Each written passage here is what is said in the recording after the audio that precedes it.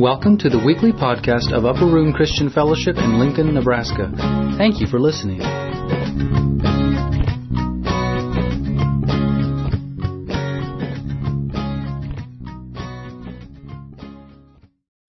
Turn with me in your Bibles or your phones to Romans chapter 3.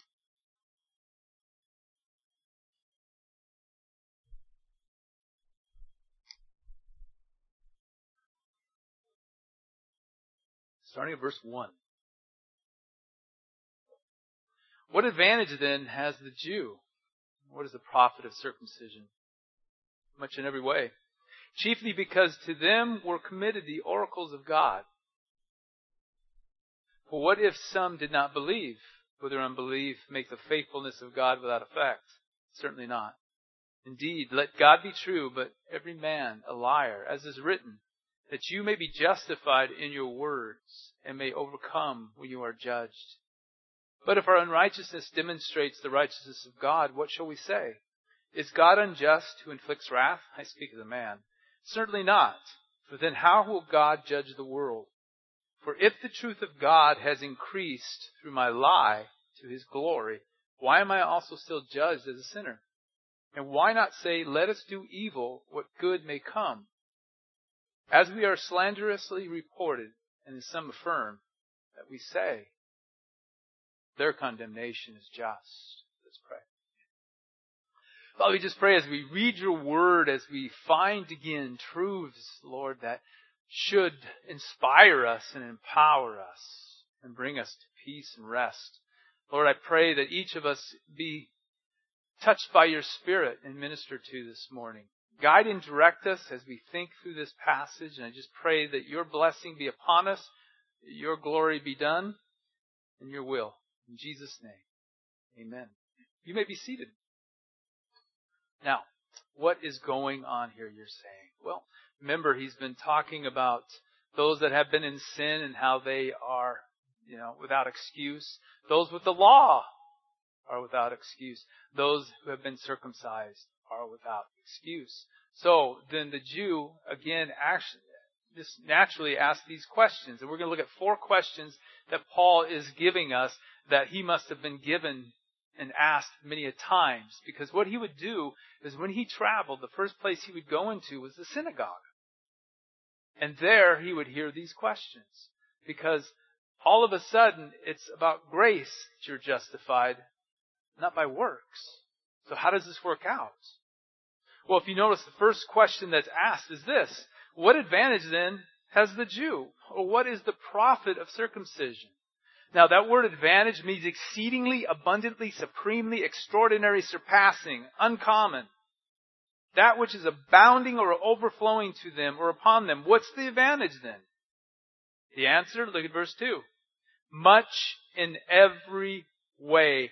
Chiefly because to them were committed the oracles of God. The answer? Chiefly, first, in rank, chiefly. So there's more. Chiefly in first rank, to them were committed or entrusted the oracles. I like this word, it's logios. I probably mispronounced it. But you don't know Greek either, so what do you know? Be quiet, Jed. Meaning the embodiment of, that's logos. Eloquent or eloquence of God regarding the communication of His personage, His place, His purpose, His plan. Let me repeat that. The eloquence or eloquent of God regarding the communication of His personage, who He is, His place in creation, He created, His purpose in creation, His plan in and through creation.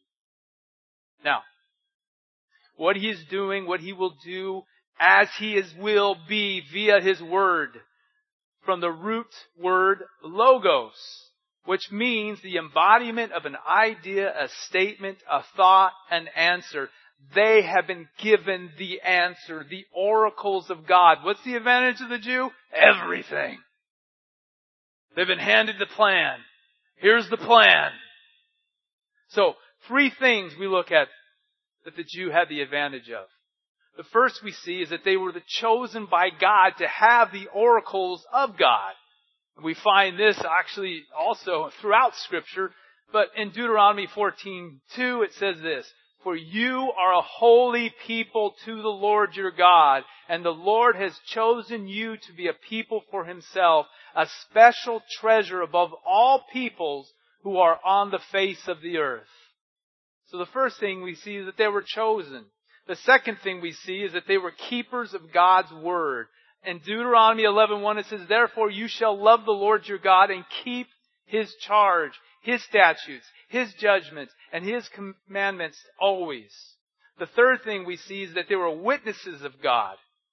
In Isaiah 43 it says this, "You are my witnesses, says the Lord, and my servant whom I have chosen, that you may know and believe me and understand that I am He. Before me there was no other God formed, nor shall there ever be after me. Even I am the Lord, and besides me there is no Savior. I have declared and saved. I have proclaimed, and there was no foreign God among you. Therefore you are my witnesses, says the Lord, that I am God." And somebody just said amen to that. What He's saying is that I am God and you are my witnesses. There is no other God.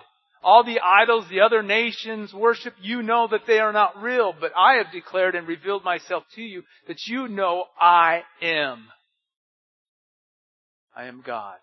So again, what are they? They were chosen by God to be keepers of the Word, to be witnesses of God and who He is. Now we go to the second question. Look at verse 3. "For what if some did not believe?" So the Jews saying, so what if some didn't believe? "Will their unbelief make the faithfulness of God without effect?" What if the effect, the word means to render inoperative, to do away with or abolish, to nullify, to neglect, by unwilling to acknowledge. Meaning, if their unbelief then, if they don't believe in you or believe in your word, does that nullify your word then, and your promises, and your truth? The answer? Look at verse 4. "Certainly not. Indeed, let God be true, but every man a liar. As is written, that you may be justified in your words and may overcome when you are judged." So what's the answer? Now we find three things about God. God will be faithful to His promises, regardless of those that are faithful to Him. God's word be true and every man a liar. Why is that important? Well, it's really important right now because, if you will, this is something that's controversial in the church, and I mean generally speaking. There's a lot of churches don't understand this, or they won't hold to it. What? That God is not a liar, that what He speaks is true. Regardless if people believe in it or not, that God is real.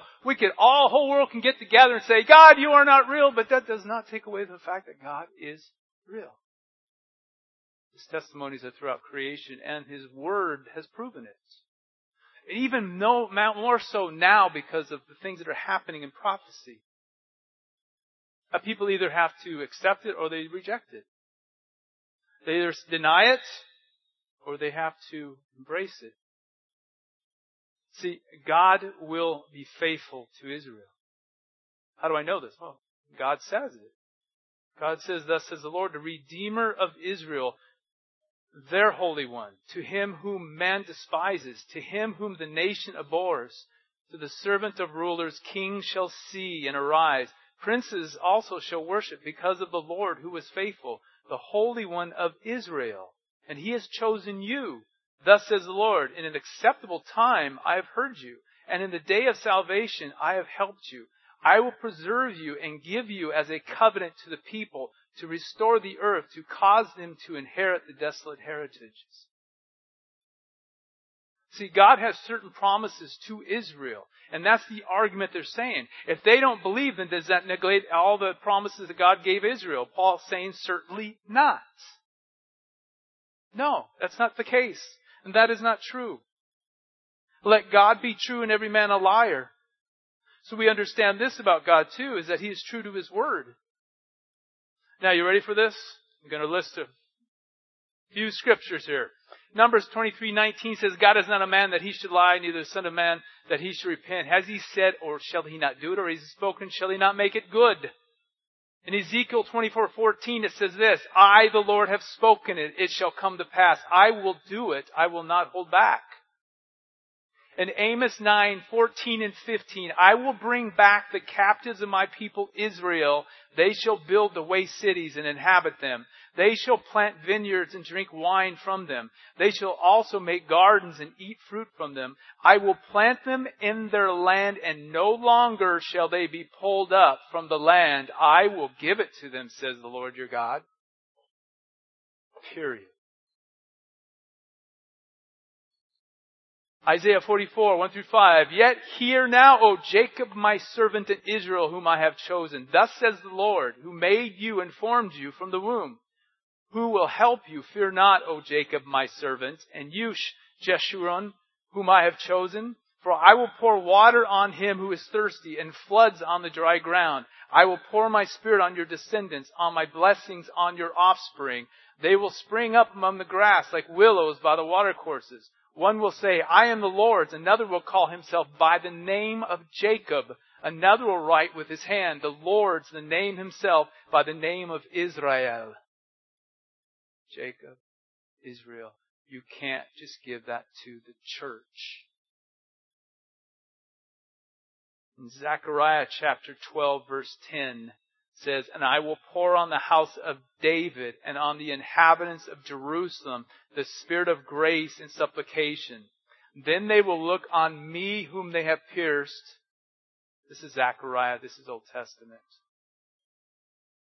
Yes, they will mourn for him as one mourns for his only son, and grieve for him as one grieves for a firstborn. Later on, Zechariah 14:16 says, and it shall come to pass that everyone who is left of all the nations which came against Jerusalem shall go up from year to year to worship the King, the Lord of hosts, and to keep the Feast of Tabernacle. That doesn't fit in heaven, gang. It speaks of a kingdom. And it speaks of the Messiah reigning in a kingdom in Jerusalem, as promised to David in 2 Samuel chapter 7. Now, concerning the gospel, Paul says, later on we'll look at this in chapter 9, they are enemies for your sake, the Jews. But concerning the election, they are beloved for the sake of the fathers. For the gifts and the calling of God are irrevocable. What God has declared, God will do it. His word is true. Psalm 33:4. The word of the Lord is right, and all his work is done in truth. Psalm 146:6.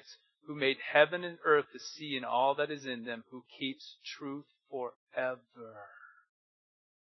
And Jesus said, for assuredly I say to you, till heaven and earth pass away, one jot or one tittle will by no means pass from the law until it's all fulfilled.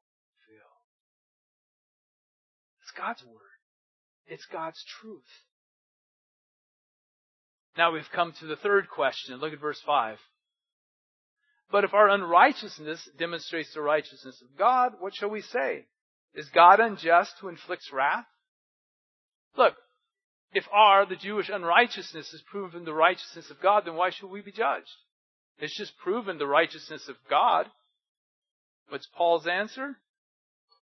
Look at verse 6. Answer, certainly not. For then how will God judge the world? See, what Paul's saying here is if you're saying that your unrighteousness brings out the righteousness of God and it's helped the whole world, then why are we being judged for that? Well, if that's the case, what Paul is saying is then how is God going to judge the earth? What's the basis? What's the truth? Meaning that this is an ignorant question. Of course God's going to judge. He's going to judge the living and the dead. All will be judged. All will have to stand before the face of God. So what do we learn about God again? That God is a righteous judge and He shall judge. In 96:13 of Psalms it says this, before the Lord, for He is coming. For He is coming to judge the earth. He shall judge the world with righteousness and the peoples with His truth.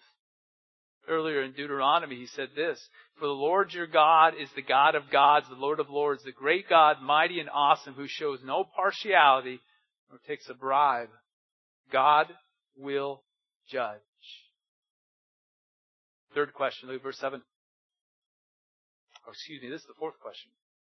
For if the truth of God has increased through my lie to His glory, why am I also judged as a sinner?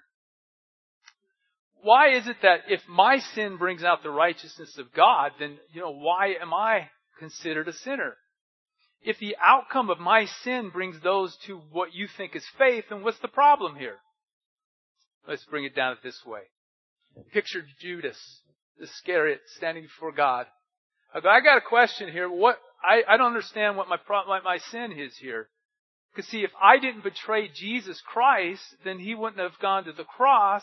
And if He didn't go to the cross, then you all wouldn't have been saved. So why am I being judged here? I just played a part in your righteousness. So what's the problem here? You with me? If I sin and it shows the glory of God's grace, then what's the problem? If I sin and I know that I have God's grace and the world can see, look how graceful God is, full of grace, even those sinners. Look at, He can do this. He can be this lifestyle or do this, and it's all God's grace and love. Well, what's Paul's answer? Look at verse 8. And why not say, let us do evil that good may come, as we are slanderously reported, and as some affirm that we say. That you're saying, that's what we're telling you all. That grace means you can live any way you want. Well, then let's do evil. Evil is good. Again, this is crazy talk. And so what does he say? He said, their condemnation that think this way is just. They're lost in their sin. You might be saying, okay, so what do we get out of this? Do you hear the underlining truth of all this? The underlining truth is hear this. When God declares something, it's done. It's not that I have to worry about it or wait. Maybe God isn't true. Maybe God is just kidding about this. Maybe God changes His mind. No. What we understand, and the reason why Israel is such a witness to all of us, is that God that said and declared that is your land, and I have given it to you, back to Abraham, to David, to the whole tribe of Israel, then we can say something. Wow, look at this. What an amazing God we have. That He's actually brought His people back, just as He declared in His Word, to Israel. And we can also look at Scripture how God has said, I will bless them. That they will multiply and produce. And that they will be protected. And what do we see? We see a nation that is thriving. We see a nation that is growing. But we see a nation, for the most part, hear me, that is godless. I know you think, it's Israel and they're all worshiping God. They're all Jews. The majority of the Jews don't believe in God. They just believe in sanctity and safety. That's it. They understand something. They're not safe in this world. We need to go back to our own land. We need to go back and protect ourselves. But if you notice, they have a wall of protection around them right now. Now, this isn't about an end time teaching. This is just to declare God's goodness and God's truth. Because if you haven't realized it, you just sang about it. You read about it every day. God says, I love you. Do we accept it? Not based on my feelings, but God, who the eternal one, who's truthful, who never lies, says, I love you. You want proof? I sent my Son to die for you. I love you. Can you accept that? See, that's what Jesus said. I am the resurrection of life. He who believes in me shall never die. And then at the end of that, those 2 verses, he says, do you believe this? Do you believe it? Do you see who I am? For one who loves one lays down his life for the other. I lay my life down for you. So now we see something. The God that's eternal, that's truthful, that never lies, has declared something. I am laying my life down for you. Now we see the plan and the purpose that He had in creation. All along He knew it was going to happen. He was going to lay down His life for you and me. And then He stands there on the cross and says, do you believe me? And this is important for all of us. Because you want to know something? It's something we need to ask ourselves every single day. I do believe this, that God loves me even though I mess up. Because it's not based on your performance. Why? Because God chose you before the foundation of the world. God has laid out, oh, this is really cool. This is what David said in Psalm 139. If I could flip there really quick. It's the problem with sometimes the Bible just doesn't want to cooperate with me. But I think it's important. David declared this in Psalm 139.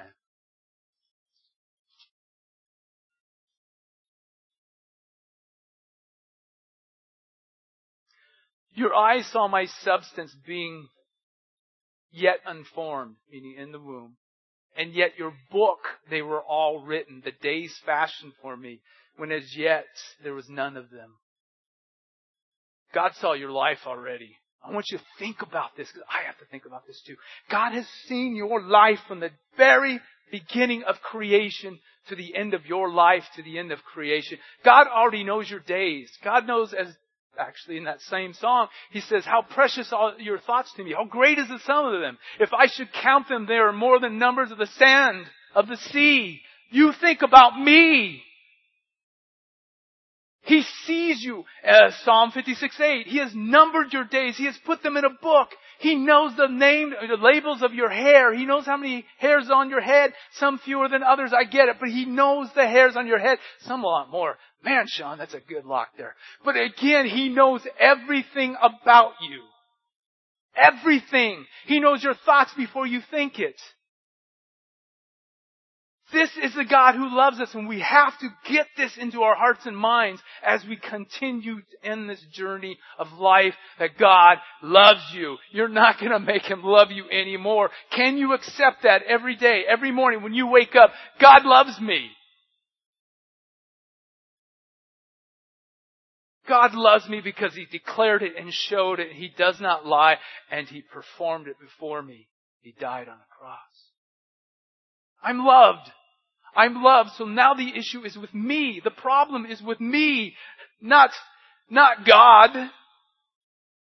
No one has seen God at any time, John says. If we love one another, God abides in us, and His love has been perfected in us.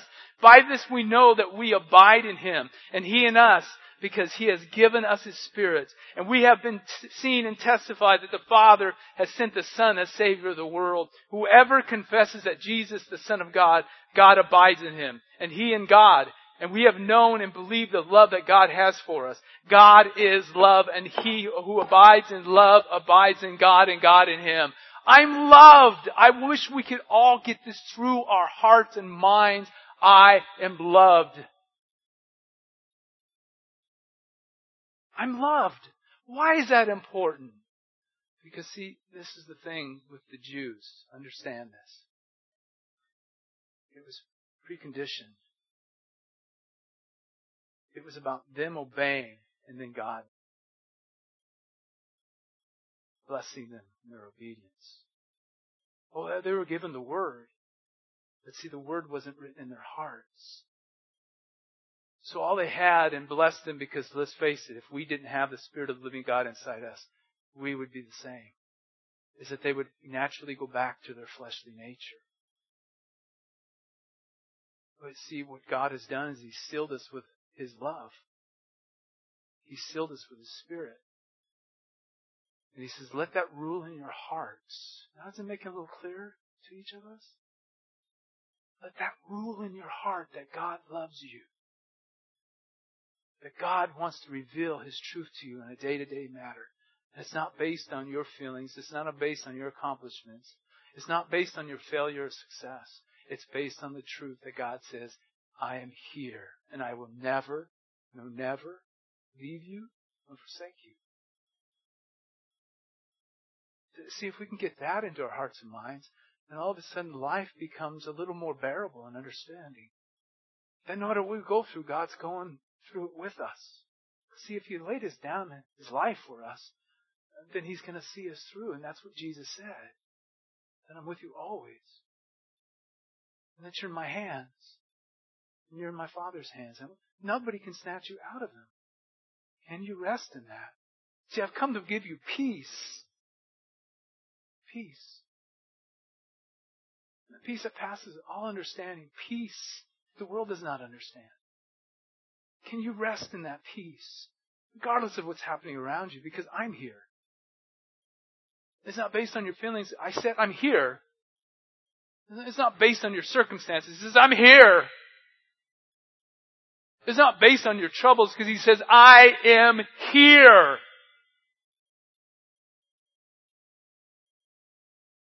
Can you rest in that? Because now I can equip you. Now I can make you my warrior. Now I can make you into the person that you're meant to be. But you got to get this down. Because without it, you're going to flounder. Without it, you're still going to think it's about your accomplishments. It's about your success. It's about you being a good boy or a good girl. And the fact of the matter is, God has said, I've chosen you. Just as I chose Israel, I've chosen you to bear fruit. What kind of fruit? My Spirit in you. Because see, what the Spirit desires to do is make you into the image of me. Be loving, full of joy, peace. Be patient, be kind, be good, be holy. Because you're mine.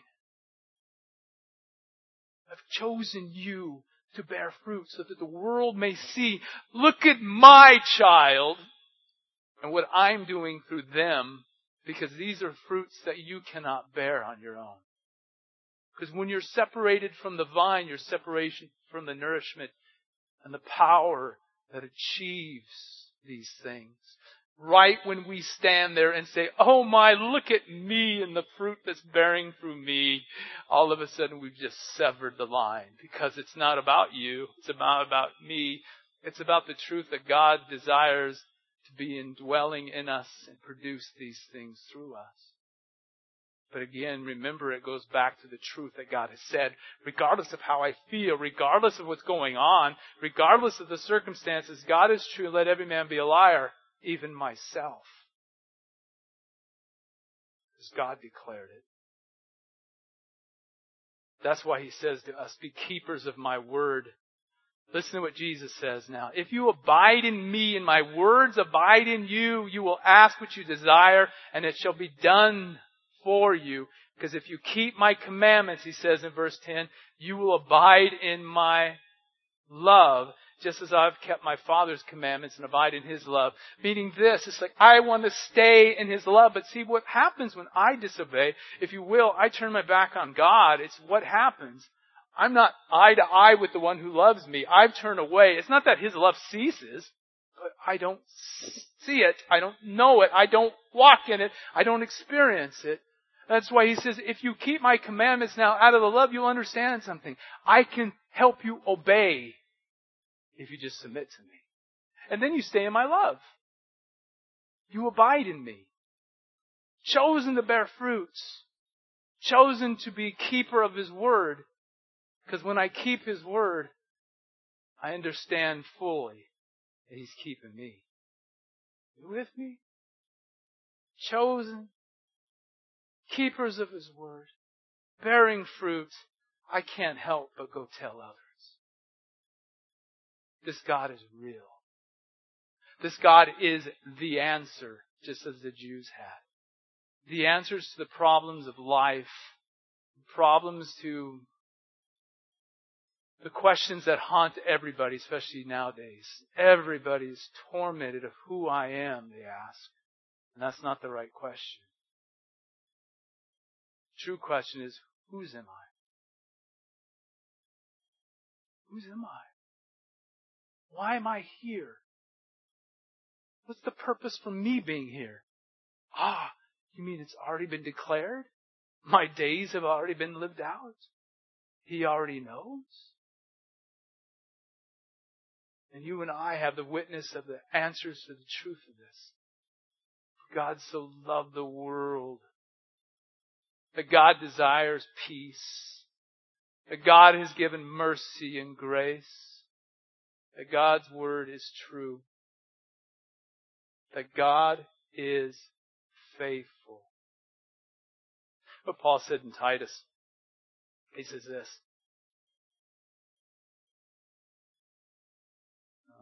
There it is. In hope of eternal life, which God, who cannot lie, promised.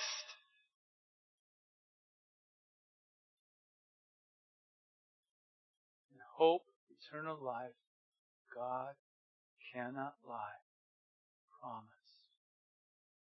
Before time began. God declared it. God is faithful. God is true to His word. He who believes in the Son of God has this witness in himself. He who does not believe God has made him a liar because he has not believed the testimony that God has given of His Son. And this is the testimony that God has given us eternal life, and this life is in His Son. Period.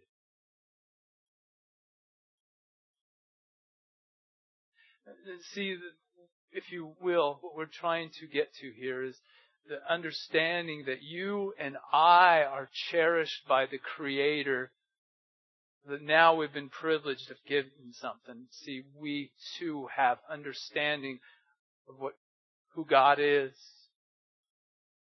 What's He doing? What His plan is. What His purpose is.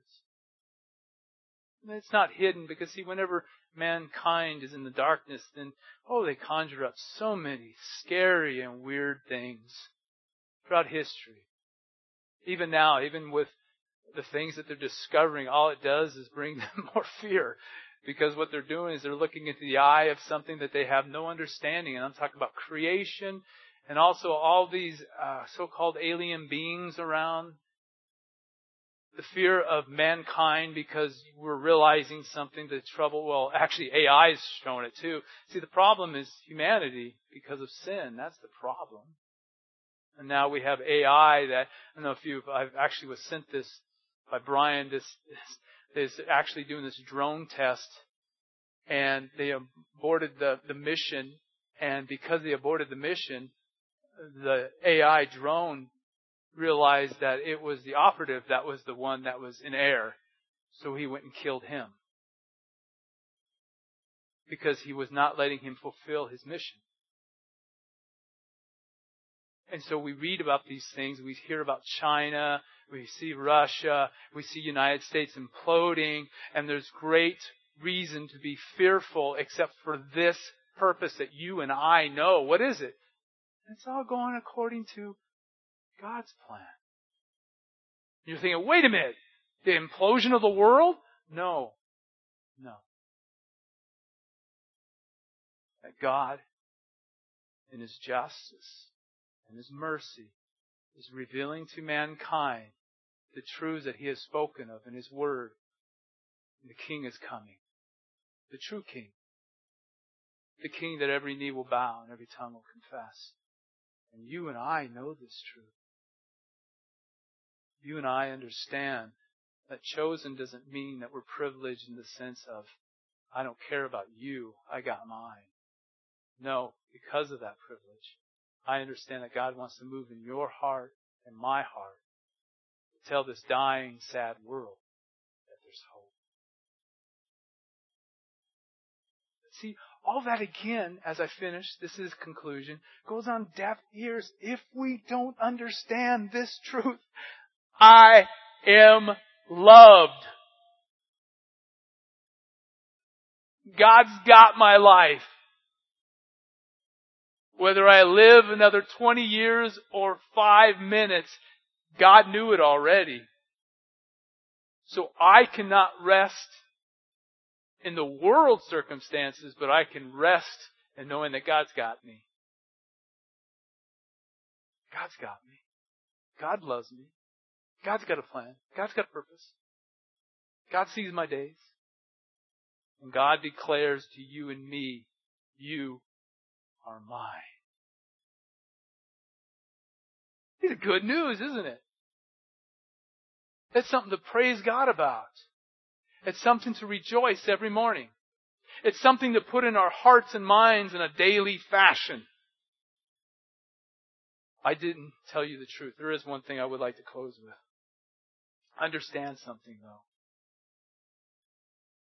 1 Peter 1:17 through 19. And if you call on the Father who without partiality judges according to each one's work, conduct yourselves throughout the time of your stay here in fear, knowing that you were not redeemed with corruptible things like silver or gold from your aimless conduct received by tradition from your fathers, but with the precious blood of Christ as of the Lamb without blemish or without spot. What is it? The last argument is this. God's grace is not cheap. It was very costly. More than we will ever understand. All because He so loved you. So in understanding that, I understand grace is not cheap. And if you will, the last thing I will leave you with is another trouble that is in the church and in so many believers, and can even we flirt with it too many times, is we rely on God's grace over everything else, rather than understanding that it costs a lot. Grace is not cheap. The mentality of God will forgive, I can do what I want, is wrong.